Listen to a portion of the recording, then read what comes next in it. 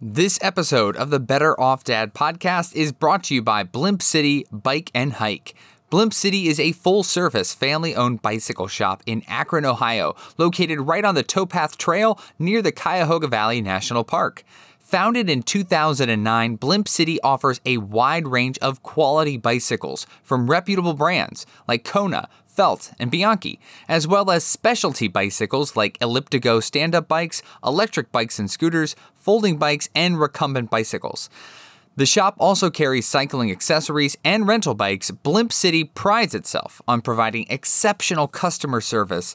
The shop's comprehensive repair services include fine-tuning your bike to meet your comfort and recreation needs. Visit BlimpCityBikeandHike.com. That's BlimpCityBikeandHike.com to learn more and mention this ad in store to receive 20% off any accessory purchase. Not bad. Make Blimp City your headquarters for outdoor adventure. You're now listening to the Better Off Dad podcast with Tim DeWald and Matt Bixenstein. Hello, and welcome to episode 16 of the Better Off Dad podcast, coming to you live, well, not really, from the basement of my home here in beautiful Lakewood, Ohio, experiencing a nice spring here so far. I am Tim. I am Matt. And boy, do we have a great show for you guys this week. Everything else you've heard before this one, complete garbage, but this...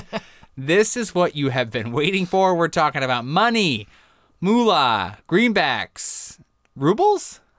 I'm not familiar. No, yeah, this, I don't think those even count anymore. It's the money episode, from getting by on a single salary to paying for childcare, college, and all the food these kids eat. Nobody told me about how hungry these children were. Like bottomless pits. I know. We're talking about it today.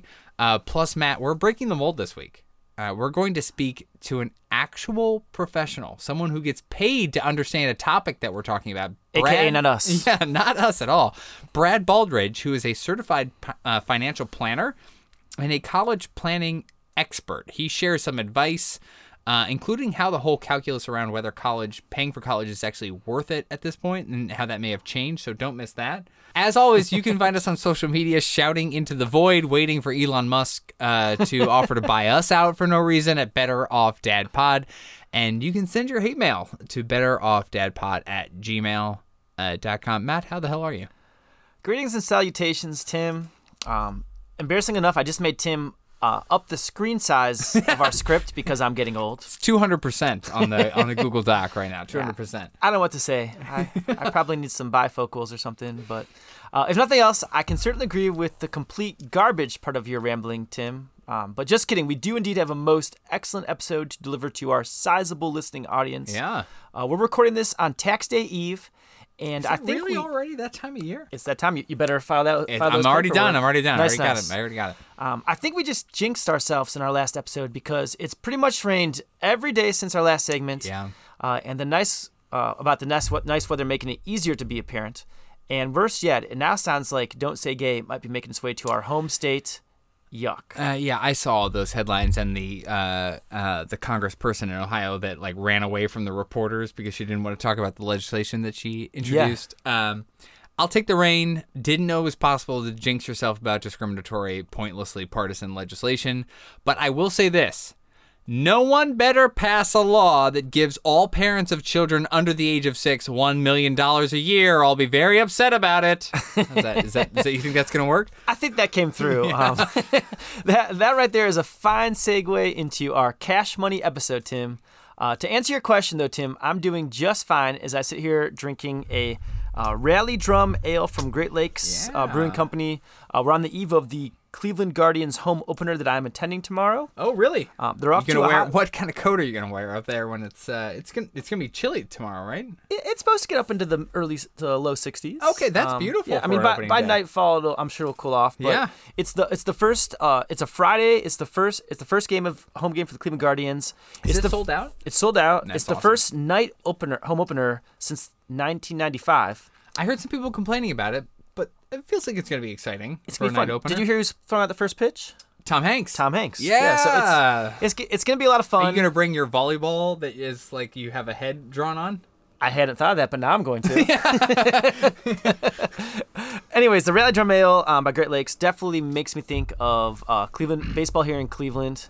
What are you drinking over there, Tim? I have an Ithaca Beer Co. Hop Lab.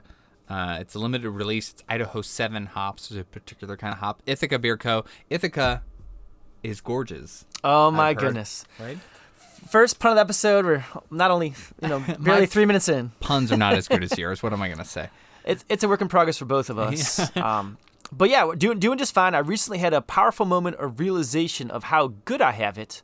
My wife and sister-in-law are badasses who recently completed another half marathon. Yeah, nice Congrats, job, Elise guys. and Sadie. Yeah.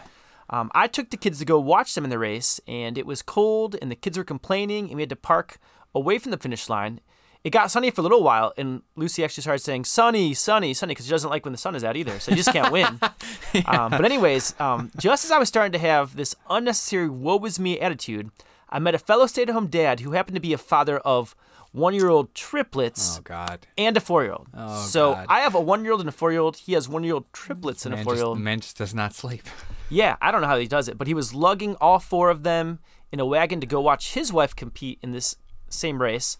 And upon witnessing this dad, my inspiration returned and my complaining vanished. It ended up being a really fun time to cheer on Elise and Sadie. We had a sign, and Charlie, he almost ran into them, but then he realized that he actually had to run with them across the finish line. He did a good job of recovering after not knocking them over. Smart. And now Joe, the stay-at-home father of 4 extraordinaire from North Olmsted, has graciously agreed to be an upcoming guest on our pod. Joe, I have your number, so you can't back out of that. So stay tuned for that. So, all in all, just another kid-induced adventure, and I think you have another set adventure to discuss. Am I right, Tim? Yeah, I do. So you said this, Joe was, he had his kids in a wagon that he was pulling behind him. What was he carrying the bags under his eyes in? Was that like a stroller or something? Or? I honestly, it was. I feel like he was a robot. His ability to actually function in that scenario. But what was funny is, so we were walking together to get to the finish line, Right? And everybody kept kind of stopping to see. Oh my goodness, how many kids are in that wagon? It was like a clown car sort of situation. Yeah.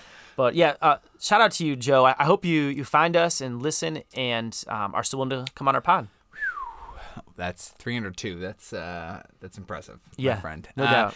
I do have another story. Matt and I just had a lovely family adventure last week to the Great Lakes Science Center. That's right. Kids had a great time, although Mara most enjoyed stealing items from the exhibits and running around crying with them. True statement. There's a ball that kind of floats on this little fan that she loves that she just takes away and runs across the entire 3rd floor of the building with. If you're local and you haven't been to the Great Lakes Science Center, they have a lot of great interactive spaces for kids, and if they're of a certain age, to really appreciate it, and it teaches them a little science along the way. They can build cars and race them. It's really cool stuff. Charlie was changing tires at some He point loved or it. something. Yeah, he's on the verge of an auto mechanic career after being there. Yeah. Mara's favorite exhibit was definitely the escalator ride, and I'm glad we dropped $100 for the membership to do that. It's a nice escalator.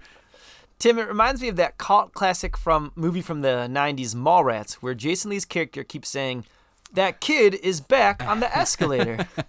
And I realize we're going to have our guest chat about the merits of college education. Yep. But it seems to be that Mara already has a very promising career ahead of her in petty theft. Yeah, she's quite the pickpocket. She's well on her way. Yeah. But jokes aside, Charlie and Lucy and I did have a really nice time at the Science Center with Tim and Mara. We've added this place to our membership list, which now basically includes every kid-oriented establishment in Greater Cleveland, if not the Western Hemisphere. That's an impressive list. Totally worth it, though. I think memberships were going to come up later on in this episode in our money discussion and the value there. And for good reason. Related to the Science Center, just one quick plug. As we were recording this episode, we just wrapped up an interview that we're going to air later on with Samantha Freiberger from the Greater Cleveland Aquarium. We're going to be broadcasting that interview, like I said, in the coming weeks. But great interview. What an awesome place. Very unique kind of aquarium in terms of some of the other institutions that you may have seen in terms of aquariums around. Not going to be the biggest, not going to be the most impressive collection, but just a really cool space. They've done a really great job with it. It's in a historic building in the West Bank of the Flats in downtown Cleveland if you're coming down. And it's just a really cool place. Yeah, definitely share your excitement, Tim, over our chat with Samantha. Greater Aquarium is a really neat place. It's kind of like a quality over quantity sort of thing. It's the only independent freestanding aquarium in our state, and it's housed in this historic brick building that used to be a powerhouse. Plus, Charlie basically thinks sharks are gods of the sea. Charlie's right. And yeah, Powerhouse, I didn't realize, she says this in the interview, that used to power, is it the streetcars that would go down coming out of Cleveland and going down to the inner ring suburbs? That was my understanding. Lakewood? Yeah. Just a totally cool thing. Really great interview. Heard a lot about some ways that you can participate in the aquarium that I didn't even know about. Some other programs that they run, bird watching kind of stuff, all different kinds of things. So yeah, you got to look forward to that on a future pod. Yeah. And one other note about the Great Lakes Science Center, a really awesome place. I have a memory of that place from childhood I wanted to share real quick. My brothers and I were invited on a fishing trip on Lake Erie, which was really exciting. Okay. Except that all three of us, my brothers and I, got seasick on said trip. And my friend's father, who had chartered the trip, ended up just saying, well, these guys aren't fit for being on Lake Erie. So they dropped us off at Great Lakes Science Center. They just threw you over the top or something, yeah. We're lucky they didn't do that. The walleye would have gotten us. Yeah. But so anyways, they enjoyed the rest of their fishing trip, and we just hung out at Great Lakes Science Center. And, you know, it might have seemed like a letdown, but at that point, when you've been sick on the water for a while, you are thrilled to be back on Lions. Yeah. So, did you kiss the ground? yes. And so I've always had a soft spot for Great Lakes Science Center. That's awesome. So let's move into some updates about our kids. I wanted to provide a quick update that warms my heart and gives me hope for the world. And it centers around our neighborhood park, Merle Bunce Park. It's fine. It's not exactly what you would call the shining example of outdoor recreation. Some others in our city are. Lakewood Park, I'd put it up there against any of them. Okay.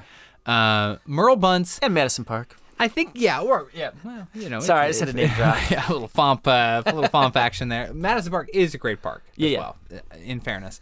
I may have mentioned on a previous podcast, our swings in Merle Bunce Park have been removed because they were actually falling over, and they can't be reinstalled because, well, legally, I don't think they are permitted that close to the train tracks any longer. Guys, I promise we live in a nice place. It's a very nice city. Anyway, there's still a selection of playground equipment that Mara has taken to using the slide all by herself. Well done, Mara. Okay, all by herself, climbing and sliding. But that isn't what makes me so happy. The park gets a fair amount of traffic from a couple surrounding schools that we have and childcare facilities. Especially in the afternoon, there's like a karate place around the corner from us that gets a lot of kids there sometimes, I think. There was flag football with little kids go down when I drove by today. It's a great park. Good space for that kind of stuff. One day, Mara and I are approaching in our wagon, and 3 boys are playing at the park, acting like, you know, you'd expect 8 to 10-year-old boys to be acting like weirdos. And I feel like this is always a weird time for me as a parent. I don't know if you feel like this at all, but you're approaching a situation like this, like, okay, how much mental energy do I have to be interacting with these kids and my own kids as well, right? And an age group that we're not yet that familiar with. Right, and is notoriously horrible, right? Oh, yeah. Like 8 to 10-year-old boys. It doesn't get much worse than that, right? And let me tell you, these 3 boys come over, and they are just absolute delights. Okay, how old is your daughter? What's her name? Does she know how to play this? Can she high five? Can I teach her how to double high five? They're helping her down the slide, and she is loving this attention, right? The kids were great. And so I tried to make a mental note of their names in case we saw them again to, you know, make sure we had that interaction. And we came back to the park a few days later, and we're coming up, and I see that they're there, and they look over, and they see us as we're approaching, and it was like the 2016 Cleveland Cavaliers had just landed at the airport.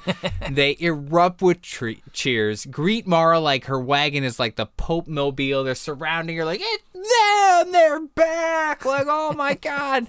It just makes you so happy to see these kids engaging, caring about another person they don't even know, and being out in the world kind of, you know, bravely experiencing all this as young boys. Yeah. And being so kind. So Colton, Josh, Sebastian, and your parents, thank you guys so much.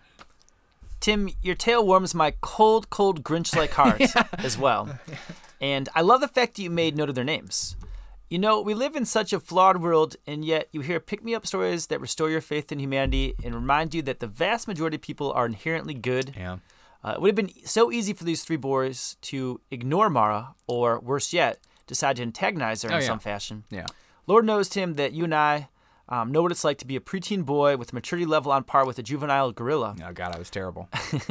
Likewise. But whether these boys have experience with younger siblings of their own or simply took it upon themselves to be ultra kind to a toddler they encountered on the playground, it's a beautiful thing, and I hope you continue to cross paths with them. Yeah, it was really cool. It just, you think those kids are just going to be like, oh, babies, like what? And they're just so good, and it just makes you feel... you have so many concerns about throwing your kid out into the wild. And the fact that people like that are out there just makes you feel so good about that. It's a warm and fuzzy feeling for sure. 100%. And it's not just the beer kicking in. That is kicking in as well, though. Several kid updates to provide on my end, though nothing quite as inspiring as what Tim just offered us. We recently took our kids to Fripp, South Carolina with my Sounds like a made-up in-laws. place. I don't believe that. It doesn't actually exist. And to experience the ocean for the first time. And I'd be lying if I said I didn't enter the trip terrified, thinking about how Charlie and Lucy would respond to a 12-hour car trip.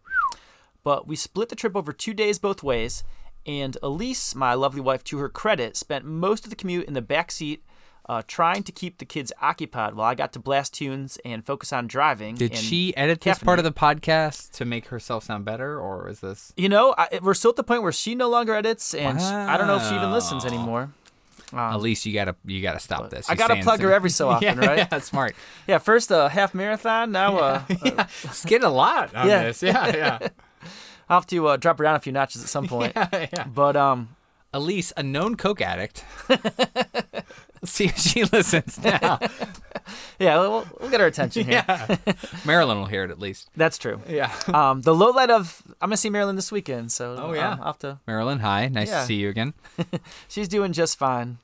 The low light of the trip came on the drive down when we stopped at a hotel in rural North Carolina in the wee hours of the night, and Elise, upon doing her usual bed inspection, promptly discovered our room had bed bugs. Oh God. This resulted in a chaotic and probably comedic scene of getting our half-asleep kids out of the room, hastily reloading the car, and getting the hell out of there to find another hotel. But beyond that, every aspect of the trip was really memorable for the kids, jumping in the waves, collecting seashells, which we still have strewn about our basement, learning about ocean tides, and Charlie somehow sticking 2/3 of his body into a hollowed-out alligator statue. Those are all very interesting updates. Did you get a refund from the hotel? What's going on with that? We did. Oh, okay, good. Refund was secured. It was awkward, kind of having us be like, hey, just so you know. And, I'll be honest, Elise is way better than me at actually checking. I know you're supposed to do that. I would have just gotten right into that thing. Yeah. But it was, I took a picture and everything. It seemed legit, and it prompted all sorts of questions from Charlie about what bed bugs are and the night night don't let the bed bugs bite song and all that stuff. What a fun conversation to have. Oh yeah, but hey, we survived, and I don't think we brought them home with us. Yeah. So that's good. I have been itchy this entire podcast. Never gonna be allowed down Tim's basement again. Another kid-related news, and speaking of alligator chomps, Lucy has taken a liking to trying to bite her brother's shoulder. Ouch. A practice that started out as funny and cute, but has now escalated into a full-fledged bad habit.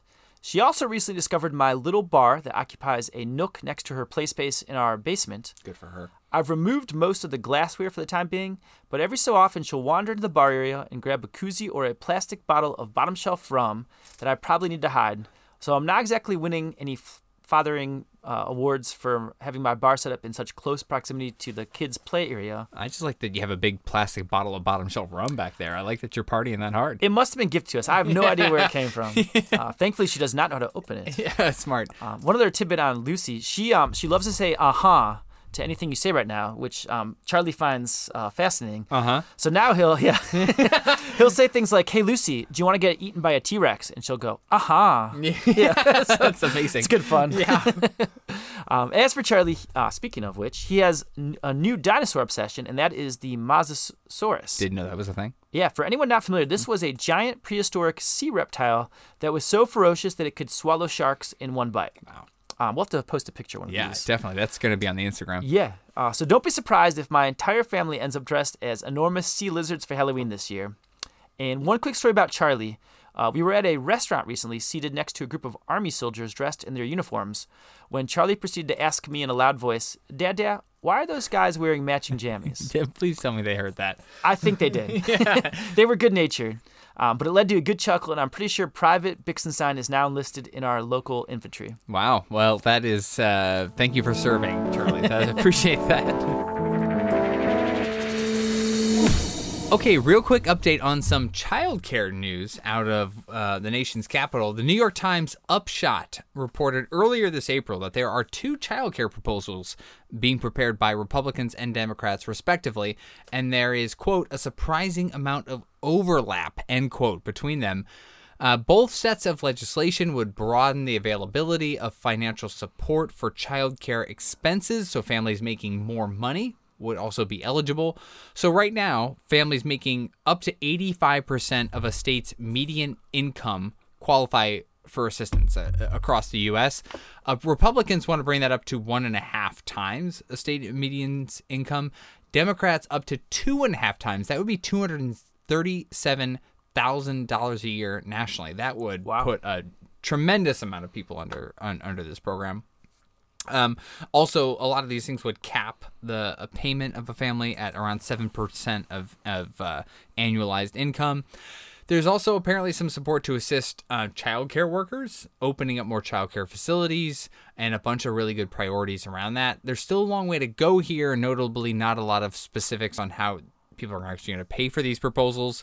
But good information either way. It's good to hear about it. Matt, what did you think of the story and the homework that I assigned you to read this stuff? Oh, shit. I hope I did my homework. I'm going to slap the old cautiously optimistic label on this, Tim. On one hand, it's easy to point to the failure to pass the Build Back Better plan and the fact that most congresspeople are wealthy and older and not particularly concerned with the astronomical costs facing young families today. Joe Manchin. Yes. But on the other hand, it's refreshing to see a bill that has rare bipartisan support, and many of these wealthy older congresspeople that I speak of do have millennial children and grandchildren who have likely made them actually aware of such problems. Yeah. Tim, that chart you posted on our socials the other day demonstrated just how far our country lags behind in government spending on childcare, and it really serves as an eye-opening reminder that we have such a long way to go with regards to helping low-income families get by, making pre-K universal for 3- and 4-year-olds, and ensuring healthcare workers get paid a living wage. Anyway, enough of my ranting. What are your thoughts, Tim? Oh, there's just more ranting here. I think it's great news. I mean, it's a topic I would like to continue to harp on this pod. So if you're sick of hearing us talk about it, too bad. I'm going to continue to force us to talk about it. And I think largely it's because, I don't know about you, but a typical story, I am among the people that had no concept how poor the American child care system until I was in it as a parent. And we get into this mindset, the general we there, this royal we of, well, everything worked out well for me. People can figure it out, right? Like my mom stayed home with my brother and I when we were growing up. And you get into that thing, it's like, well, we figured it out. Everybody else can figure it out. And I don't think that is really all that helpful anymore in our society. World's changed. Yeah, right. And we tolerate this. We don't tolerate the madness that is childcare in any other kind of healthcare setting in the U.S.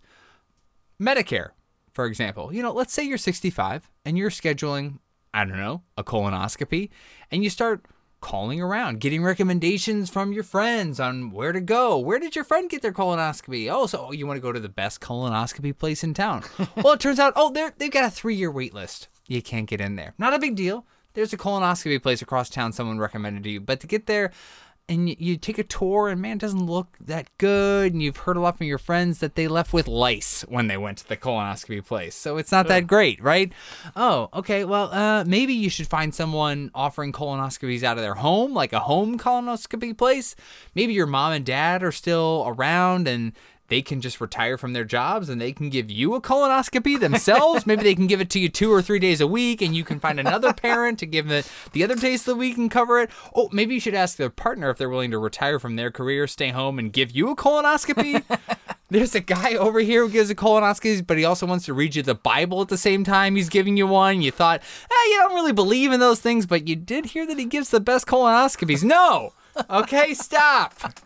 And if you're thinking, okay, Tim, colonoscopies are medical procedures done by trained professionals, that's different. Oh, yeah? You want just any jerk watching your 3-year-old? No, that's not how it works. We're parents. We're supposed to decide between Montessori method or Waldorf or Reggio or whatever. I had to Google those things. I don't even know what they are past Montessori, okay? Come on, people. And please understand, I am not demeaning any of the ways we've all found to care for our kids. I'm simply making the point that the Wild West that is childcare is a total aberration of our society, and we don't have to stand for it. If the system doesn't work for shoving a camera in your rear, it shouldn't work for raising our kids either. Wow. Tim, do you want to talk about colonoscopies more? That was well said. Yeah. So I have Crohn's disease, so I've had a couple colonoscopies in my day, and I don't really wish to discuss them. Your analogy was incredible, and to your point, Tim, as parents in this day and age without proper resources, a lot of us are just taking it up the tailpipe.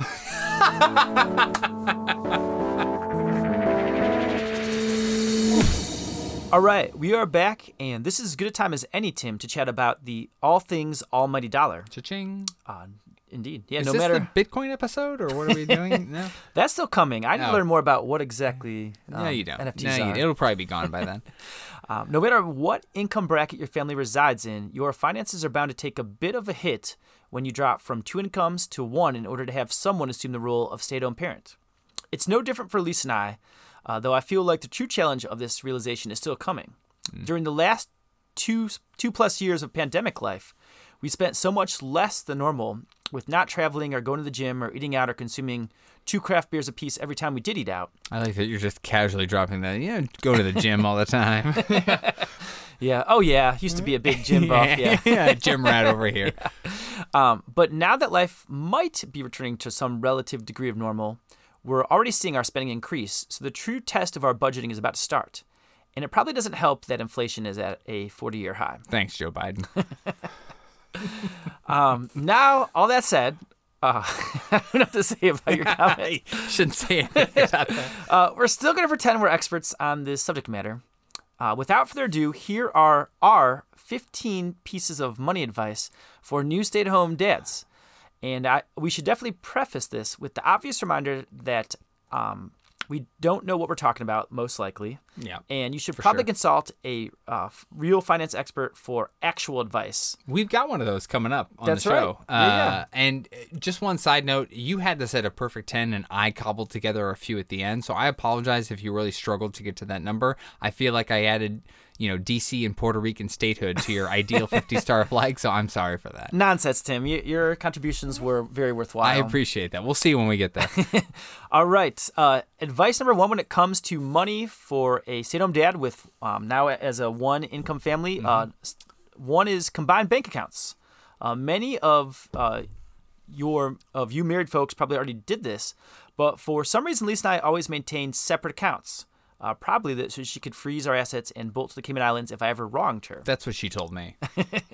But now we have everything in a shared view so that we always know where we stand. Yeah, this is something that Jill and I really need to finalize on our end, although maybe she's also planning to escape and I don't know. But I actually agree wholeheartedly. I would say you don't have to rigorously review every expense. That's not really what this is about. But we talk about that a little bit later in the podcast here. But know what level of cost necessitates a conversation, and having that unified view lets you stay on top of things when need be. So it's super helpful to have that. So maybe you and I should combine bank accounts, Tim, and we can just have nothing sitting in there. Can I just share PayPal with you or something? Like what do we need to do?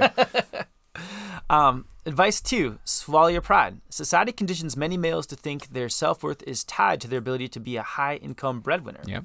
It's time to rewrite that script. As a stay-at-home dad, even if you secure a side hustle or 2, you'll hardly be pulling your weight from a paycheck standpoint. And that's perfectly okay because you are now the proud CEO of a daytime gig so valuable that you can't even put a monetary figure on it.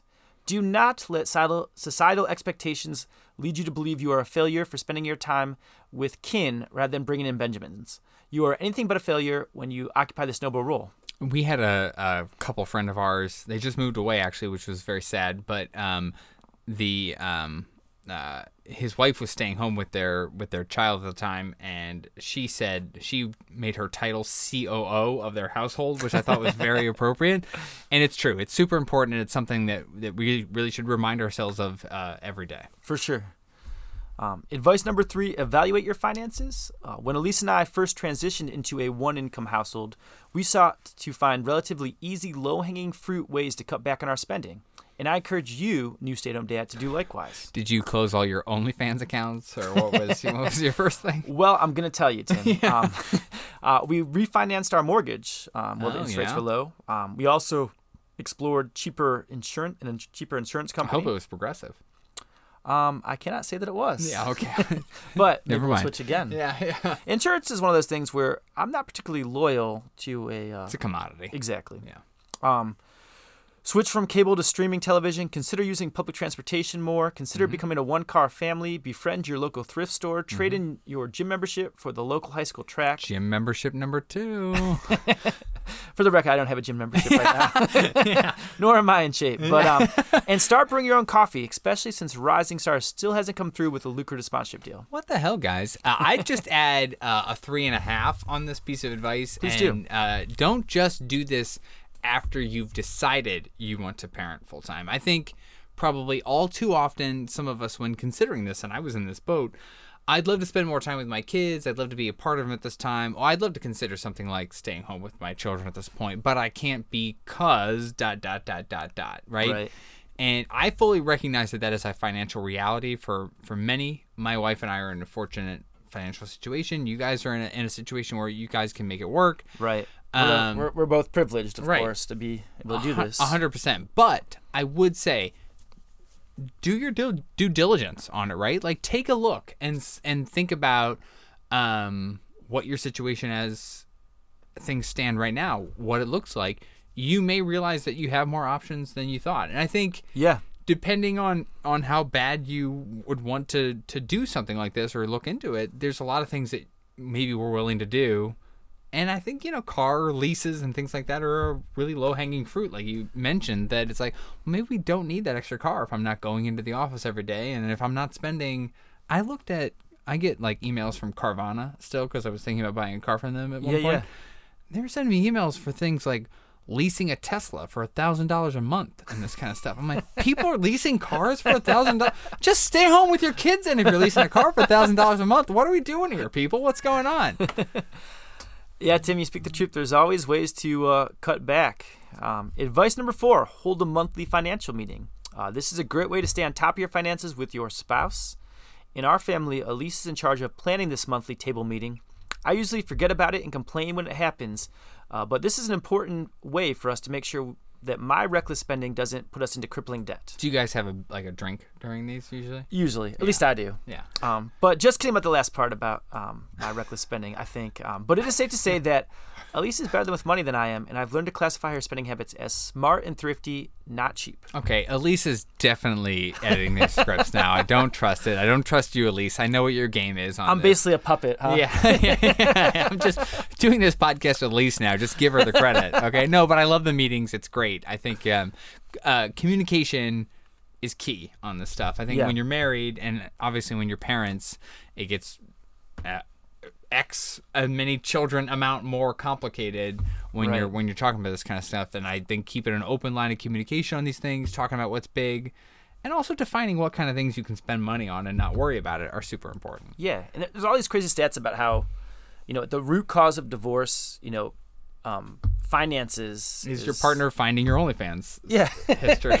Your gambling addiction, is money, folks. We're joking. It's the money. Yeah, so, a little communication goes a long way. Yes, 100%. Advice number 5, don't stop planning for the future. Whether we like it or not, the future is coming. Losing DINK status. Dual income, no kids. Thank you. Is not an excuse to stop contributing to your retirement, stop planning your kids' college education, stop planning for necessary home improvements, of which my house has many, or forgoing that all-important life insurance policy. Find other ways to cut spending before you chop any of these futuristic, important expenses. Yeah, so my financial nerd status on this is I started a 529 plan. That's a college savings plan for Mara, but before I knew Mara existed, before Jill and I were even married. Did the fact that I was saving for our non-existent child's college education freak my then probably girlfriend? I don't think that we were engaged at that point out. I mean, maybe I didn't tell her. I'm not sure at that point. I think the point that why I brought this up was that it was considerably easier for me, to set aside the money then when we had less responsibility than it is now, right? When we were feeding this human being that drinks a gallon of milk in a day and a half. The more habits you can install earlier, the easier it is to keep them later on, right? That they're kind of baseline at that point, and you're not just trying to like fit things in later on. I think just save. Those are my kind of advice around that. Yeah, Tim, your preparation is certainly impressive, and I'm sure Mara will thank you later when she doesn't have crippling. She'll drain it all in one semester at NYU for $100,000 a year or whatever it costs then. That comes up on our interview with Brad. Don't worry about it. All right. Advice number 6, let your money work for you. I realize this is the biggest cliche phrase a finance person will ever tell you, but it's definitely worthwhile to switch to a high-interest savings account if you haven't already done so. Gone are the days of earning a dime in interest each month, and a high-yield account might even motivate your family to save more. Yeah, and just one more plug for the 529 here. Your money is going to do a lot more for you outside of your checking account. It doesn't have to be a lot. There are a ton of great products beyond just 529 plans that save for higher education expenses. Look into it. Consult a financial professional. There's a ton of ways. If you've got a couple bucks to set aside a month, just look into some options about how to do that and get yourself a little bit more bang for your buck, so to speak, around that. Tim, I'm still really intrigued by this whole notion that you were saving for your non-existent kids' education. I have a couple questions. So you open it under your own Social Security number, and then you're able to transfer. At least this was the New York Saves, and I'm sure it's with any account. You're able to transfer that to anyone within your own family. You just pop in their Social Security number and their name, and then it transfers all the way over to them. So it's earmarked for college education, but say for whatever reason you hadn't had kids, you could have found somebody else to. You can transfer it over to anybody in your family for 100%, no penalties at all. And so the 529 plan, the thing with that is that it's any kind of, it's just like your 401k, right? You get investment choices, blah blah blah blah blah, like you'd be familiar with those kind of accounts. But they grow. It's like a Roth IRA. They grow tax free. So the money you put in there, never taxed when it comes out. So you can get a pretty good substantial return on that over time. And if you do for whatever reason need to transfer it over to something else, and you have to pay a penalty on it, the penalty is like 10%. Okay. So you're not. It's not like you're losing everything. Right. Yeah. So they're great accounts, and I was actually looking into this recently. There are different accounts that are set up that you can pay for things like health aids and things like that. So if your child would need special needs care or hearing aids or things like that, there are different accounts that are set up that you can put money in for that, and they also grow tax free.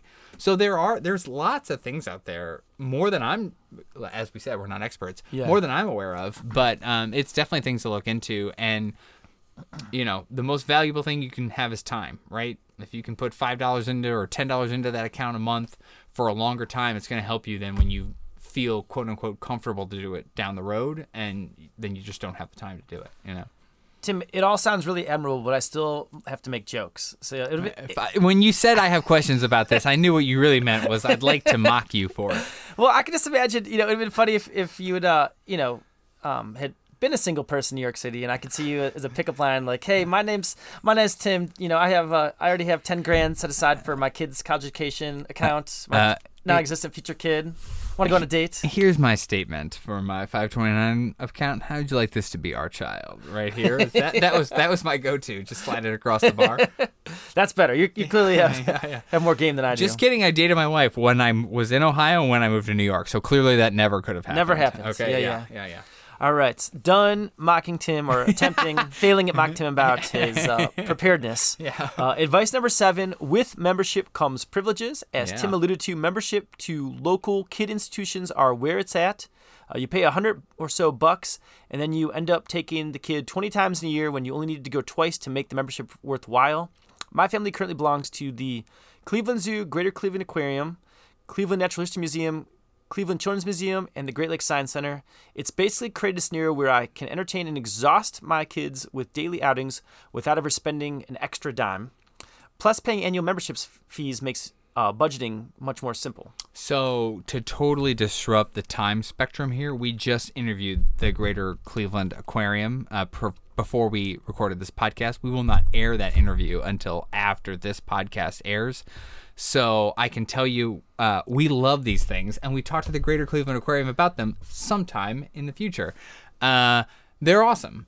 They're a lot of these things, you take a visit to one of these places, and it's $13, $15, $20 a pop to get in for the day. Yeah. And if you're going to go once, twice more, they pay themselves off, right? And then there's perks on top of that, and there are different things. And the thing that you don't mention through all this kind of stuff that I think is critical on this is it gives you something to do. It's a built-in, oh, we have a membership to the zoo. It's a nice day today. Let's just go there. Routine with kids is so right. Let's walk around.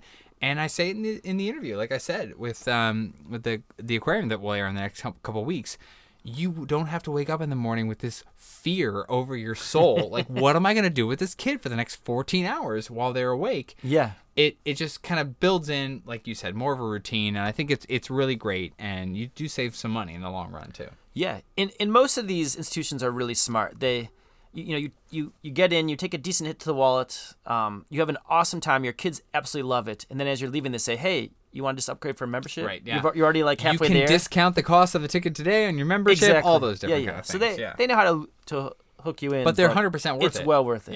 Yeah. All right, advice number 8, free is good. Whoever said the best things in life aren't free? My kids love nothing more than visiting the plethora of parks and playgrounds and libraries and nature centers in our region. They also love making their way to the shores of Lake Erie. Mm-hmm. Yes, all of those things are technically taxpayer funded, but it doesn't mean us state-owned parents can't enjoy them disproportionately. This is America, after all. Yeah, it's the land of taking advantage of taxpayers. I think playgrounds are huge. We've talked about that a little bit with the weather warming up, like just going out and being able to experience, or just nature. Go out and just walk down a path.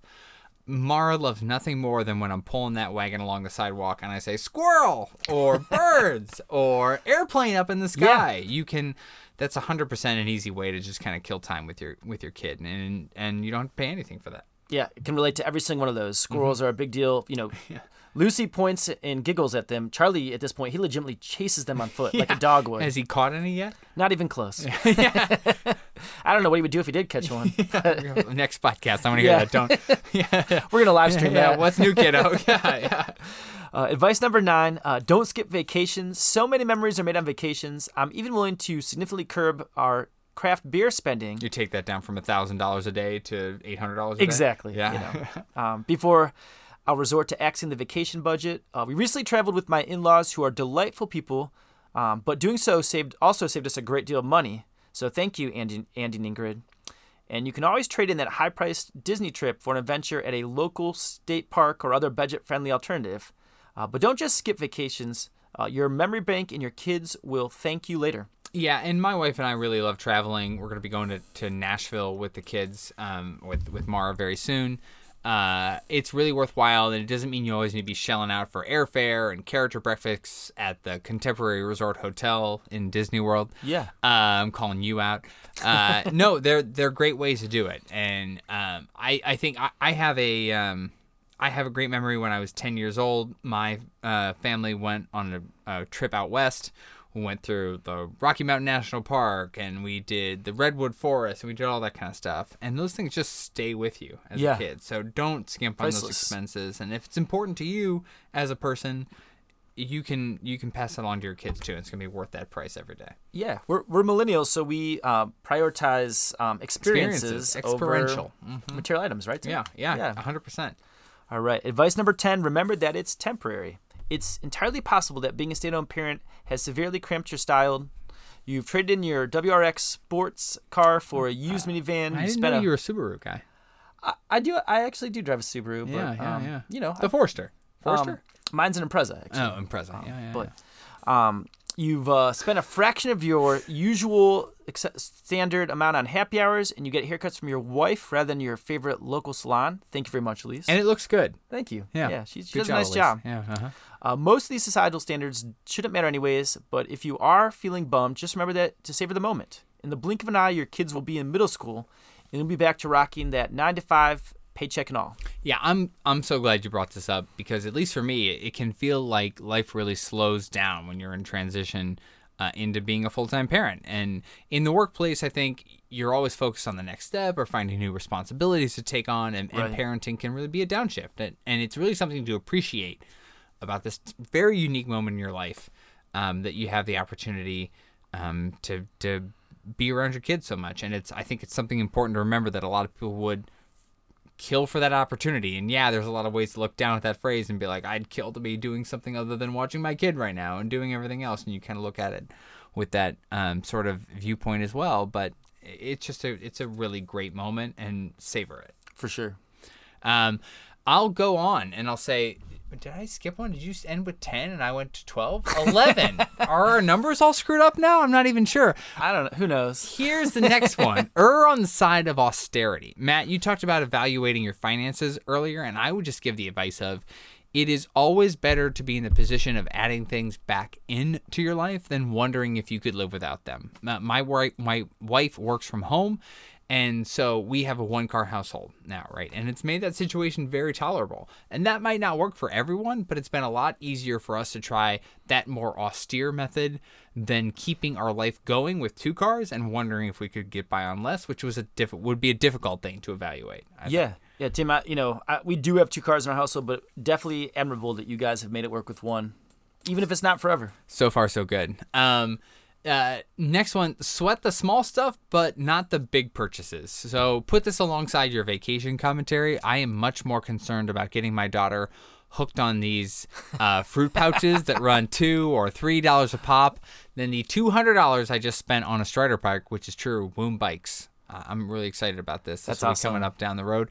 That's going to grow with her the next few years. And I think this is a big part of human psychology, just generally with things, I think, that we see big price tags and we say, well, I can't afford that, or that's too big of an expense, or I don't want to shell out that much money, even if it would bring us a lot of joy and, really great moments with our kids. But the tiny expensive habits that we do, we tend to see those a lot less, right? So get them that bike, take the vacation, buy a nice outfit and take pictures of it so you can remember those moments. Those are the kind of things that you're going to treasure, not that stupid Gerber pouch that costs like $4 a pouch now at Giant Eagle. It's insane.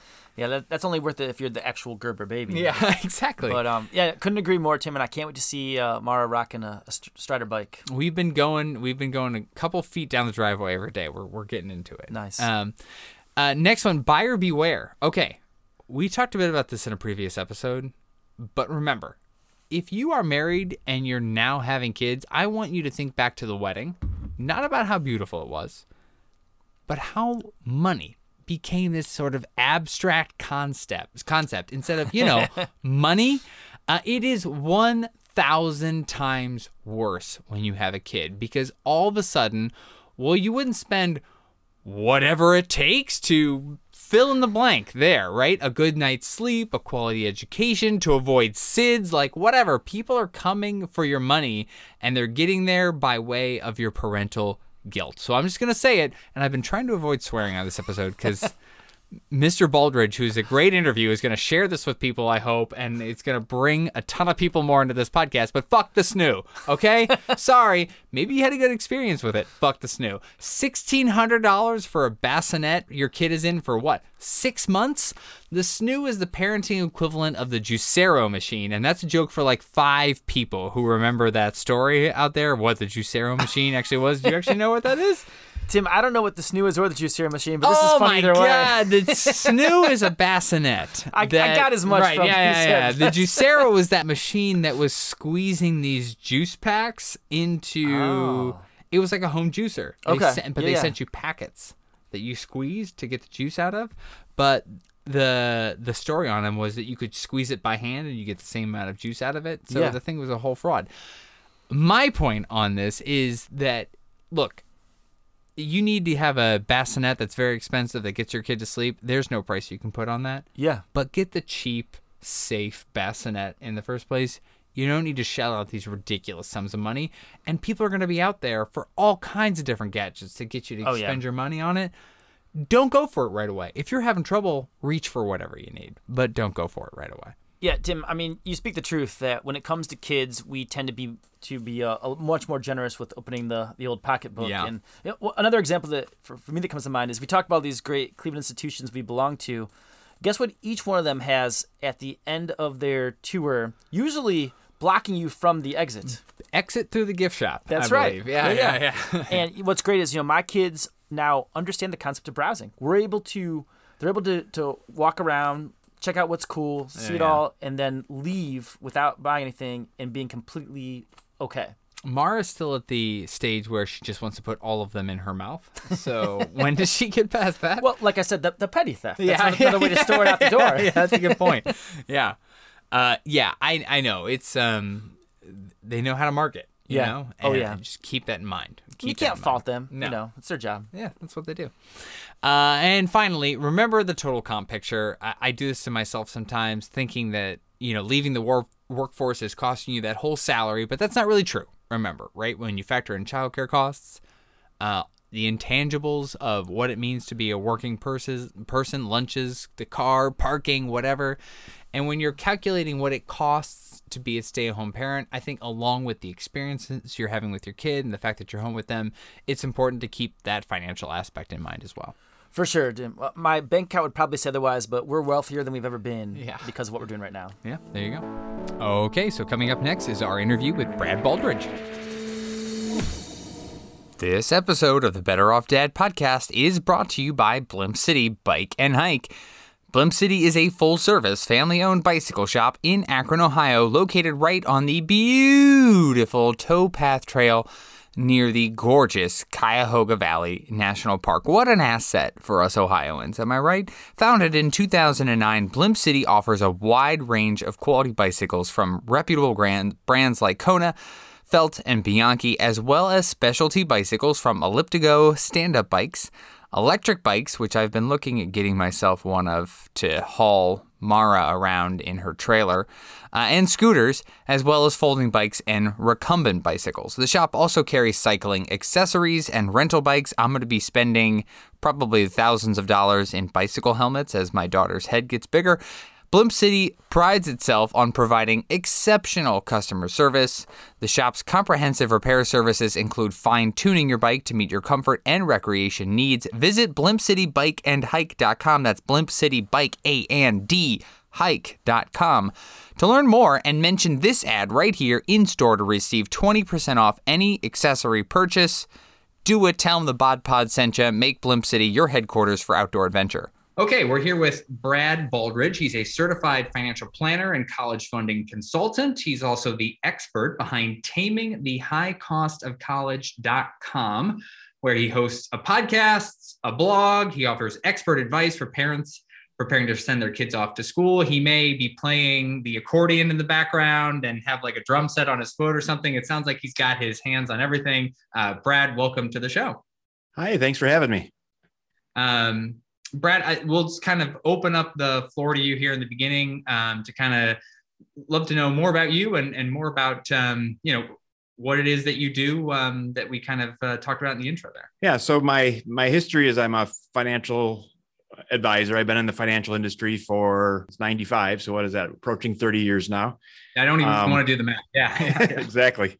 18 or 20 years ago, I started getting involved in college planning because it was becoming a bigger issue for the people I was working with, where, the price of college was steadily going up and it was becoming a bigger deal, and more families wanted to have that, include that for their children and so forth. Now they had to start setting up and saving and investing, and various investment plans came along and the different choices. And it got more and more complex around need-based aid and merit aid and scholarships. And as I started digging into it, I realized that for most families, there's a number of things they could do, but most people weren't doing them because it was kind of a specialty in and of itself, where to really understand all the different moving parts was pretty complex. Mm-hmm. So as I learned more about it, I got more and more involved in it. I realized that, I could build the expertise and then use that with families. And then I started attracting families that were, very specifically looking for college help. And then while that was happening, my kids grew up. So now I now have a freshman in college, a senior in high school, and a freshman in high school.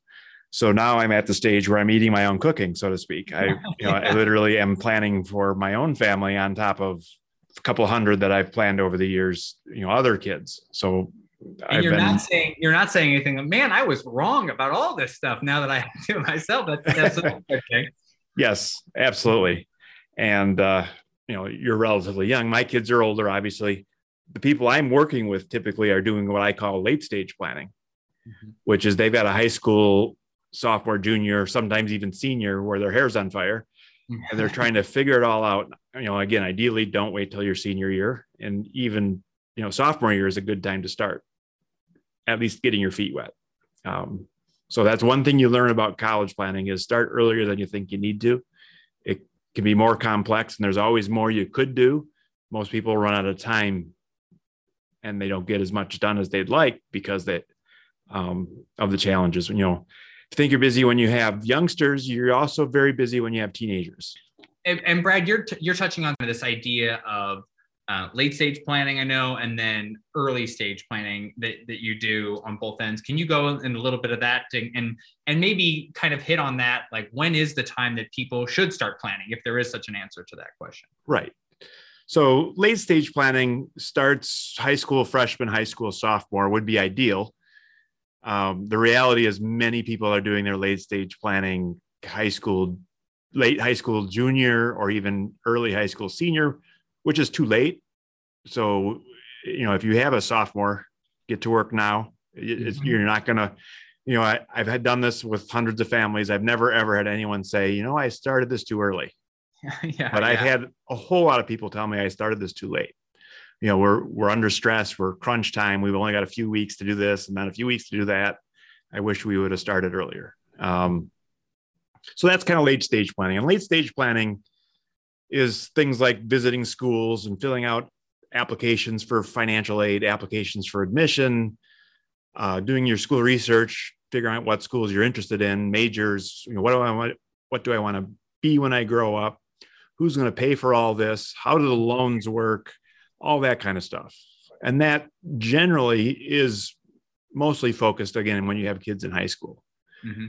But then prior to that, we can do what would be early stage planning. And that's, I've got a youngster, maybe a toddler, maybe a kid in middle school, whatever it is, but I know college is coming. Maybe we should set up a savings plan of some sort, or maybe, we need to start thinking about how this is going to fit into our finances, or let's talk about our philosophy around college. I'll have a lot of parents come where maybe mom had all of her college paid for by her parents, and then dad got almost nothing from parents. So he worked hard and worked 4 jobs, and, he thinks that builds character. So now they can't quite agree on how college is going to be paid for. Is it the parents' responsibility? Is it the student's responsibility? And then put another layer on top of that, which is the game has changed, right? When I was young, I literally could take a student loan, work hard during the summer, and cover most of college. I think all in, it was 7,000 or 8,000 for the year, which is just mind boggling, because now it's closer to 20, 25 and up, So to kind of put some numbers out there, typical family today is at the low cost state schools, it's 20, 25, the average private school might be 45 or 50. A lot of them will list at 60, 70, 80. The top end schools now are 85,000 a year. Wow. Now, they don't always get that. A lot of times they give you discounts and scholarships and that kind of stuff. So it goes from 80 down to 50, but 50 is still a challenge for most families.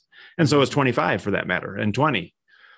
But the reality is, if people say, well, I can only afford 6,000, well, now you're essentially saying you're going to need loans or something, because if you can only afford 6, that probably won't get you to any college, at least not a typical 4-year college. It might be that would cover live at home and go to the community college, or live at home and go to just pay tuition. And because it's getting more expensive, it's important that you be as efficient as you can, because if you can do this way instead of that way, and it saves you 20% on the cost of college, 20% is a big number now. Where it used to be, do you cut coupons when you spend $5 at the grocery store? Well, you could, but it only saves you $1 or $2. Whereas college planning now could save you 5, 10, 20,000 or more.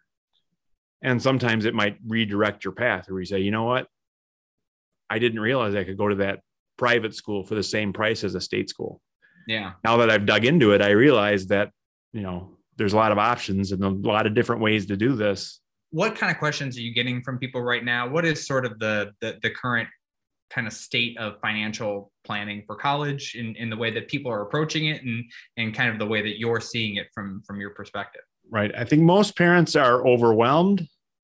They're confused, again, because it's this complicated game and nobody really gives them the rules. Yeah. Right. It's like going to buy a car. But if you can imagine, you go to the BMW dealership and they say, well, we've got some scholarships for some kids, and we're not going to tell you who gets a scholarship till after you test drive the car and put an offer in. And then surprise, we might give you half off. Yeah. But you're not going to know that until. And car buying is bad enough. So exactly. Right. So you go to the expensive college and you're not sure if you're going to get the deal or not. So some people say, well, I'm going to stay off the expensive car lots. I'm going to go to the lower cost car lots. But the same problem, right, is, will I qualify for a loan? Well, maybe. Mm-hmm. But, how do they work? Well, never mind. We'll talk about that after you pick the car. Yeah. And it's kind of backwards. One of the biggest benefits that I help families with is understanding how and what a school might cost well before you're actually applying and getting the offer back, right? So the way it works, typically you get an offer from a college your senior year, near the end of your senior year, and then May of your senior year, you commit to a school. Mm-hmm. But your junior year is when you're deciding, you're visiting, you're picking the schools you might want to apply to, you're comparing your test scores and your grades to the colleges you think you're interested in, and all that kind of stuff. That's when you really need to understand, at this school, because I have strong grades, I could get a $20,000 scholarship. Mm-hmm. At that school, I'm below average, so I probably won't get any scholarship at all. Right. Well, that's a good thing to know, early on, because you might then focus on schools where scholarships are realistic. And that can be tough too, because a lot of these kids, when they're preparing to go to school, there are a multitude of different things, like community service they're looking at what organizations you're involved in. Maybe athletics are coming into play, right? It's like this whole matrix these kids are trying to figure out to what they need to present to these schools. And I guess what you're saying too is the earlier you can kind of have what that end state needs to be financially, the better you can be like, okay, well, I really should be focusing on this because the other ones are not going to work in the end, or not going to pencil, or they will when we have to do X, Y, and Z to get that done. Right. Exactly. I was going to ask you, do you have, we touched on this a little bit, the idea of having that financial conversation. That's got to be tough for, let's say you are a parent and you have planned and you say, we can contribute this much, and this is really where we would be in a sweet spot financially. What are these kind of conversations when you're talking to kids about money and taking on debt and, having careers that they're going to pay back loans or whatever it is down the road? Like, what does that kind of sound like? When do you have those conversations? You're probably having them as a parent, I imagine, in some ways, and yes. In addition to just as an advisor. So I'd love to kind of hear your perspective there. Yeah, absolutely. So I think 25 and more years ago, college was the golden ticket, where it was just kind of an automatic. You go to any college, you get any degree, you're instantly employable, you've got a lot of job security, et cetera, et cetera. And that shifted, with the generation that graduated during the Great Recession. So now I think there's a challenge there where it's not automatically worth it. There's a lot of statistics out there. The average college graduate earns this much more than the average non-college graduate. Mm-hmm. But the question would become, are you going to be average? Right. If you're going to be an above average electrician or a below average college graduate going into corporate America, you're probably better off being an electrician by far. You'll be happier, you'll be, et cetera, et cetera. So there are many paths. And I think that's the challenge that the whole education industry hasn't really caught up to the idea. I mean, college hasn't changed much in the last century, probably. It's still the old professor with the tenure that stands at the front and, decides what he's going to teach you that day. And then you write it down and you give it back to them. Some colleges are moving ahead with internships and public-private partnerships and other interesting things. And if you've got young kids, I think some of that stuff is going to blossom potentially by the time your kids are there. So that's one of the concerns I have around, planning for college is, well, will college exist when 18 years from now? And the answer is yes, it will, but it may not be right now 60 or 70% of high school kids head off to college. I think that might be a little too high. I think because the reality is only like 30 or 40% actually get the degree. So the 30% that are trying and failing probably should have maybe picked a different path to begin with. So that's the other thing that I think parents really need to understand is, I'm sure you've heard stories of, well, it worked really well with this one, but then this one, when we tried it, it didn't work at all. Another way to look at it, the top 10 or 20% of students out there, they're going to be fine no matter what they do. They've got the drive and the ambition and the skills and the intelligence to go do whatever they want to do and probably be successful at it. And if they're not, they'll be able to pivot and, redirect and go where they need to. And there's the bottom 10 or 20 or 30% that, unfortunately are just going to struggle no matter what happens. I think it's the middle 50% where picking the right path and not just assuming college could make a difference. And for some, it might be a gap year, or maybe a formal gap year, maybe an informal gap year. For some, it might be just-in-time learning. I'm going to go out and get a job in this industry. And if I like the industry and realize that, there's some jobs I could do if I had some more education. Now I understand why I'm getting the education, and I'm more willing to go do the hard work to get the education. For a lot of people sitting in a classroom and saying, why am I learning this weird math? I'm never going to use this. What's the point? And then of course there's the other philosophical around, is college career training or is college more than that? Right. I mean, if you go to school and you study elementary ed, you're most likely going to be a teacher. Right. And if you want to be a teacher, most likely you have to go study elementary ed. The two are very hooked together. But if you go study philosophy, what are you going to be when you grow up? Right. Well, you might be a philosopher. You might be a comedian. You might be a MRI salesman or whatever it might be. Right. Or you flip that around as, well, what do I study to be an MRI salesman? Yeah. Or a small business owner? Yeah. Or a baker, right? I'm going to be a baker and run a small business where I make birthday cakes. Yeah. What major do I need for that? Is it baking or is it business or is it? And I love this conversation because this is what we were kind of talking about when we were prepping for this, is that I think you're leaning into is this kind of college experience, at least is the way I kind of view it, is like, it's really hard to put your finger on this idea that something beyond the idea of I'm getting specific training for a field is valuable in some way. And there's so many different ways for that to play out. And I think for a lot of people, they hear college experience and they, we've talked about it before, that doesn't always mean drinking a 12-pack of warm, light beer at a frat party. There's a lot of things that can play out, but it's got to be difficult to evaluate from a financial perspective as well, but it's definitely there.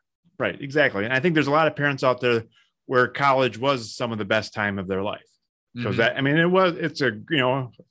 it's pivotal for a lot of people where you're just kind of growing up and the world is new and it's exciting. And a lot of people want to give that to their kids and they're willing to pay for it. And that's one of the reasons college is so expensive, is the colleges raised their prices and the kids still came. And they raised the prices some more and the kids still came. And they raised some prices some more. Parents tightened their belt and figured out more ways to raise more money to figure out how to pay for college. And they still paid for it because they felt it was important. So they still came. So why not raise prices? I mean, that way they can, and there's other politics involved as well, right? Where, colleges have a lot of extra reporting and extra rules because they work in the federal systems. And, they have to have their own police force, and they're responsible for students 24/7. Most businesses, their customers are just their customers. They don't have to like babysit them 24/7. And if they go off and do something stupid on some Saturday night, most businesses aren't held responsible. You were mentioning about, kind of the change in college used to be the silver bullet, and there's been a lot of changes around that. And I know COVID, the pandemic that we're coming out of has kind of reached far and wide into a lot of the things that we've experienced from, working from home, and we're conducting this interview on Zoom right now, which I don't know if I would have been familiar with 2 years ago. How has that impacted the college experience, the college, the way that parents and potential students are evaluating it? Where have you seen that impact? Yeah. So obviously when colleges had to shut down and do everything virtual, they were not prepared. Most colleges. Now there's a few colleges out there that were already playing in the virtual and they had a head start, but many colleges just didn't know what to do if they couldn't get 25 kids in a room with a professor. So they very quickly shifted to online. And the reality of it is, you can learn that way, et cetera, but it's not just record whatever the professor normally does and put it out there. And that doesn't work in general, but I mean, that's what they had. So that's what they did.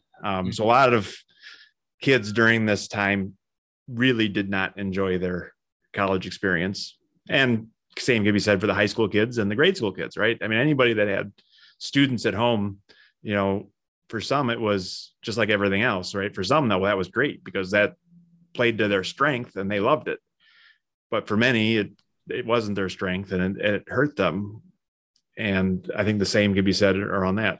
But, some of the things that the colleges did do, like they created some great online tours and that kind of things so you don't necessarily have to go visit and be on campus to get the information anymore. You can go to their website and do some of their virtual tours and that kind of stuff. Now, it's not as good as being there, but you might do that before you fly out to Boston to check out a college. You might say, oh, let's watch the virtual tour. And if something in the virtual tour, your student says, nope, not interested. Well, guess what? You saved yourself a lot of time and effort and you move on to the next one. And just like all businesses, right, that we're forced to try new things. Some of them worked out well and they're not going away. Some of them didn't work out well. And as soon as the pandemic went away, so did those things. But, like Zoom is here to stay now. Could a professor take some of their really basic points of the lecture and just put it out there and have you watch it before you go? And then when you show up, instead of him spending all his time giving the lecture, he spends all the time answering questions about the lecture. Right. Taking it to the next level. Some colleges are experimenting with that kind of stuff, and some will do it better than others, et cetera, et cetera. And like I said, a lot of colleges are trying to differentiate. There is a challenge where for the next 10 years or so, a number of graduates is shrinking. So some college, there's more seats than students coming up. A lot of colleges are filling those seats with foreigners, which isn't bad or good. It just is. One of the big exports of the U.S. is education. Lots of people come here to study. Again, there's just lots of change going on around the pandemic. Colleges got hurt financially. A lot of them weren't able to recruit as many students as they normally would have. Pandemic made it worse. Now they're not financially sound, where, again, a lot of people talk about these colleges that have these huge endowments. That's the select few at the top, the big name brand Harvards and Yale and University of Chicago type schools. The typical private school down the street that might be just a regional school, a lot of those are very what we call tuition driven. In other words, they need to bring in $12 million in tuition this year in order to pay $12 million to their expenses. And if they don't get $12 million in tuition, they've got to cut somehow, because that's the only, they don't raise enough. They're going to either lay somebody off or close a building or do something to reduce expenses. You brought up your kids earlier. I wonder just kind of what you're experiencing now and what you've experienced. You said, I think you have one freshman in college and then the other sprinkled throughout high school now. Right. Yeah. So my oldest is an academic. right? It is his thing. So he's off studying engineering and doing well. I know he's the kind of kid that loved math classes and took the highest level math and did well in it. And therefore is testing out of all kinds of stuff at college, et cetera, et cetera.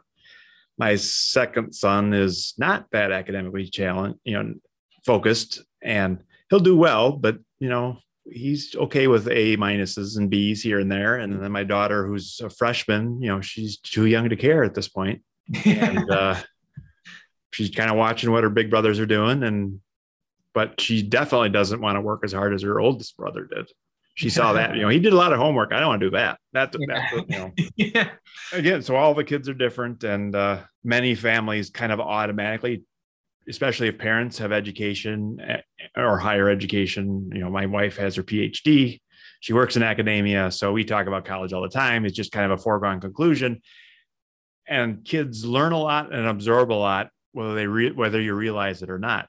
Yeah. So families where maybe I work a lot with parents where they're first generation, so they don't have the college experience, so they can't coach as well, and they can't, they don't know, they want college to happen potentially. They just don't know how it works exactly, and that type of thing. So I think they're, again, just putting the idea in a 4 or 5 year old, that education is important. But I'd be careful at this stage about talking about you're going to go to college and then you're going to be done. It really needs to be, I think the reality is more of a lifelong learning, right? Mm-hmm. So I think when you're working with younger kids, one of the things you need to think about is, well, college is coming and it could be expensive. So let's build a budget. The people that come to me with big piles of money, how did they do that? Well, they chose to not buy as many new cars, and they chose to have a smaller house than what they could have had, so that they had some extra funds to stick away for college, and in some cases, not even necessarily for college. They just stuck it away. And now they're realizing that college is expensive and they've got resources that they can tap. What I see a lot of is parents of a high school junior, let's say they earn $100,000, and they say, based on our numbers and aid and that kind of stuff, we need an extra $1,000 a month. And there's just no way. And then next person I talk to earns $75,000, and they say, well, gee, how can they not do it at $100,000? Right? I mean, they have $25,000 a year more than us. They should be able to afford $2,000 a month, because we can live on $75,000, no problem. We can't afford college. And then I meet the family that earns $250,000. And guess what?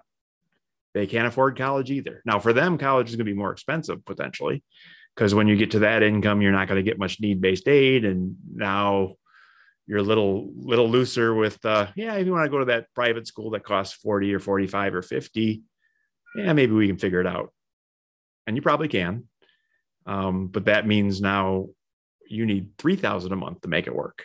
And when you're making $250, $3,000 a month is possible, but you didn't bake it in originally, so it hurts. And that's what I think happens for a lot of families, is they learn how to spend every penny they make, and then they hit this college wall and go, oh my God, why didn't someone tell me I needed $1,000 a month? Yeah. So you heard it here first. It was $1,000 a month now. So if you've got a 2-year-old, maybe it's $1,500 or $2,000 a month if you don't start saving now. We'll need to have some kind of like a voiceover that comes over you that gives the inflation number like 10 years from now, 15 years from now, or something else. Right. Exactly. Well, here's some positive news though. The cost of college isn't going up as fast as it used to. They've kind of squeezed the orange about as much as they can. So a lot of colleges, used to go up quickly. And what they've realized is they raise their prices, but in order to attract students, they also raise the scholarship. Mm-hmm. So the net cost didn't change that much. But the sticker price did. And because most people don't have any idea what the net price is going to be, they have no idea. They just see that the 70,000 went to 74,000, and then it went to 78,000, and then it went to 82,000. What they didn't see is, well, did a scholarship offset that or not? All right. Okay. And the answer is, in some schools it did, in some schools it didn't. But the idea that college is going to continue at the 5 and 7 and 10% numbers that we've seen in the past, I mean, they're just going to price themselves out of the market because they've kind of saturated what they can do there. I've seen those terrifying inflation charts where it's, like food and shelter and used cars, and then it looks like there's this mountain that like is going over all of them, and it's the cost of education. Right. So that's very good to hear from my end. Well, the last question I had for you is that people are wrapping up this interview and they're like, this Brad guy, he's onto something. I really need to get my stuff together. What do they need to do? How do they get your info, and what's kind of the first step you think would be most helpful for people, maybe early stage, late stage kind of perspective on that? Right. Yeah. So if you're interested in late stage, if you've got a high school kid or soon to be high school kid, you probably want to plug into the podcast. Obviously, if you're listening to this, you have some inkling on how to do it. That, that was a challenge 5 and 10 years ago with parents, another COVID thing, right? Is parents figured out some of this stuff. Yeah. Because they had to again. So you can listen to the podcast. I've got a lot of great free resources like the EFC calculator, which will help you figure out how much aid you'll qualify for. Scholarship guide for busy parents, which is 4 quick videos to kind of give you the lay of the land around scholarships, so that you can decide what makes sense. Scholarships could be a huge project, or it could be something that you do nothing at all about, depending on your situation. And that's what that guide is about, is figuring out, should it be a big project or not? And then if you are going to pursue scholarships, which ones? Because they're not all created equal. We've got loan information. So we have all kinds of great information. Then if you want to reach out to me directly, there's a contact us page, work with Brad page, my fees. We're building some courses, so we'll have that kind of in between where you don't necessarily want to hire me entirely. You just want to get some of the information and some, templates and spreadsheets and checklists and that kind of stuff. We built that course. That's out there. If you need help in some areas that, I'm not the expert, I probably can point you in the right direction. If you need someone around, some of the things I don't do around college, I've built quite a referral network as far as ADHD. And, I'm shooting for getting into Harvard. Can you help me with that? Me personally, no, but I know a guy. Yeah. I'm still referring anybody for marriage counseling to you based on our early. Well, cool. Well, okay. Well, so that's Brad Baldridge. He, like I said, is the expert behind Taming the High Cost of College.com. Check him out. And thanks for your time, Brad. Thanks for having me. The information provided to you today is for educational purposes only. It is not intended to be specific recommendations or advice. Please consult with a qualified professional before acting on any of this material. Investing involves risk. Depending on the types of investments, there may be varying degrees of risk. Investors should be prepared to bear loss, including total loss of principal. Investors should carefully consider investment objectives, risk, charges, and expenses. This information and other important information are contained in the fund prospectuses, summary prospectuses, and the 529 product program description. These documents can be obtained from a financial professional or directly from the plan's website. Please read them carefully before investing. Depending on your state of residence, there may be an in-state plan that offers tax and other benefits, which may include financial aid, scholarship funds, and protection from creditors. Before investing in any state's 529 plan, investors should consult a tax professional. If withdrawals from 529 plans are used for purposes other than qualified education, the withdrawal could be subject to a 10% federal tax penalty, state penalties, federal income tax, and state income tax. Brad Baldridge is a registered representative with Cambridge Investment Research. Securities are offered through Cambridge Investment Research, Incorporated, a broker-dealer, and member of FINRA and SIPC. Brad Baldridge is also an investment advisor representative with Cambridge Investment Research Advisors, a registered investment advisor. Baldridge Wealth Management and Baldridge College Solutions are affiliated. Cambridge and the Baldridge Companies are not affiliated. The registered branch location is at 10521 West Layton Avenue, Suite 200, Greenfield, Wisconsin, 53228. All right, we are back with What's New, Kiddo? And today I want to talk about empathy, that thing we've all been accused of having zero of from time to time. Yeah, on Twitter. But in the case of my kids, I'm actually pleasantly surprised by the amount of empathy they've demonstrated in their young lives. Charlie and I recently began his second soccer season, and together we plan to continue putting the fear of God into any West Side 4-year-old footballers who dare challenge our soccer supremacy. Yeah, damn right. But that's neither here nor there. Oh, yeah. Back to empathy. Our first soccer practice of the season occurred in a downpour, And afterwards, Charlie and I grabbed a window seat at a local restaurant overlooking Detroit Avenue, Lakewood's Main Street. As we sat watching the rain, we observed... Which one was it? We were at, what's it called? Sauced. Yeah. Oh, yeah. Great. Yeah. Nice place. Mm-hmm. As we sat watching the rain, we observed an older gentleman with a noticeable limp who was struggling to walk down the sidewalk while getting pelted with rain. Charlie, to his credit, legit wanted us to go outside and carry this man to wherever his destination was. And, well, I was taking a moment to weigh the pros and cons of this move, and Uber pulled up and carried the man away. So we ultimately were not good Samaritans, but it's a thought that counts, and I was really impressed by Charlie's empathetic reaction. Now, as for Lucy, she's, of course, much younger, but last week when Charlie was under the weather, you could tell that she sensed that he wasn't himself. He's usually very energetic, and he was downright lethargic. And she showed a genuine level of concern for his well-being, which I found pretty heartening coming from a 20-month-old. So kudos to both my kiddos. Hopefully you listen to this someday. Did she only bite him in the shoulder 5 times that day instead of 10? She only went after one shoulder, not both that time.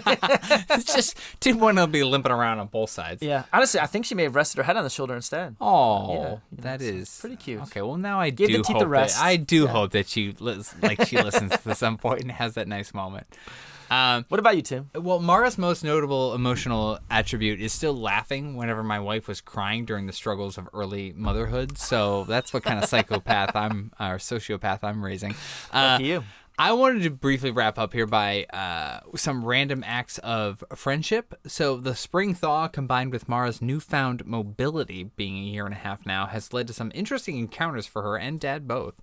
More than just the boys on the playground that we talked about earlier. Just today, we went to Lakewood Public Library, which is a great public library that we have. And she saw a young boy probably about 50 feet away from her entering the children's section. She immediately waved at him, and once getting a reply wave back, one ping only, Priscilla. That's a Red October quote. She ran over to him, picked out a book, handed it to him to read to her. Oddly, the book was a children's version of The Princess Bride, which forced me to make some heteronormative dad joke about, oh, you're taking things too fast here. But, I just love seeing random encounters like this and watching her gears turn as she gets to interact with more human beings and kind of see how different people do different things and what their reactions are and what interactions are appropriate from her. It makes her extroverted dad very happy. That was definitely a Sean Connery voice you were using, right? Yeah, it was indeed. I'm glad you could tell. Well, that is really heartwarming, and I immediately regret all of my joking about Mara's criminal future. Well, you can make it. You can make social interactions in prison too. This is true. Pen pals and the a lot of cells like going back and forth, whatever. Yeah. She can have both. It's true. All right. It's my turn for book review, and today I want to endorse the popular Little Blue Truck series. Oh yeah, you've talked about this I think before. Yeah. It's a handful of books about a blue pickup truck, his good friend Toad, and their various farm animal friends. Each book has exquisite illustrations and positive messages about friendship, including its well-known quote, "A lot depends on the helping hands of a few good friends." I'm particularly fond of Little Blue Truck Leads the Way, which takes place in a city that reminds me of Cleveland and makes a city mayor out to be some type of god. To this day, Charlie holds anyone with the mayoral role in incredibly high esteem thanks to this book. So go check out the Little Blue Truck series. Horn went beep, engine purred, friendliest sounds you ever heard. That's how every book starts out. All right, well that's the end of this podcast. I think it was a pretty good one. Yeah, we burnt through our pockets pretty well with that the money chit chat, huh? Yeah, if anybody wants to send money to us. We'll go ahead and find out. You can always just address a letter to the Bod Pod, and that's all you need to put on it. And just stuff. Or some just money. Venmo us. Yeah, Come just find Venmo us. Email us and Venmo us, and we can do that. But other than that, thank you guys for tuning in. Thanks, Matt, for coming over and recording another podcast. Anytime, Tim. Let's do it again soon. That sounds good. Don't stroke kids too bad.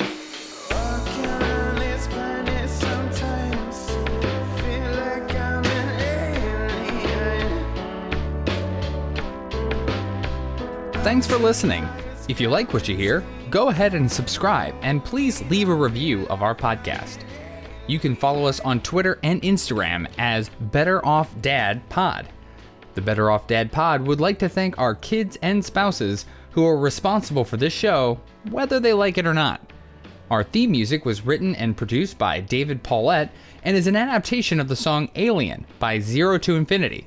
Give them a listen on Spotify. Special thanks to Sam Painter, and thanks to you, loyal listener of the Bod Pod. Until next time, remember, our kids are our future. Let's try not to screw them up too much.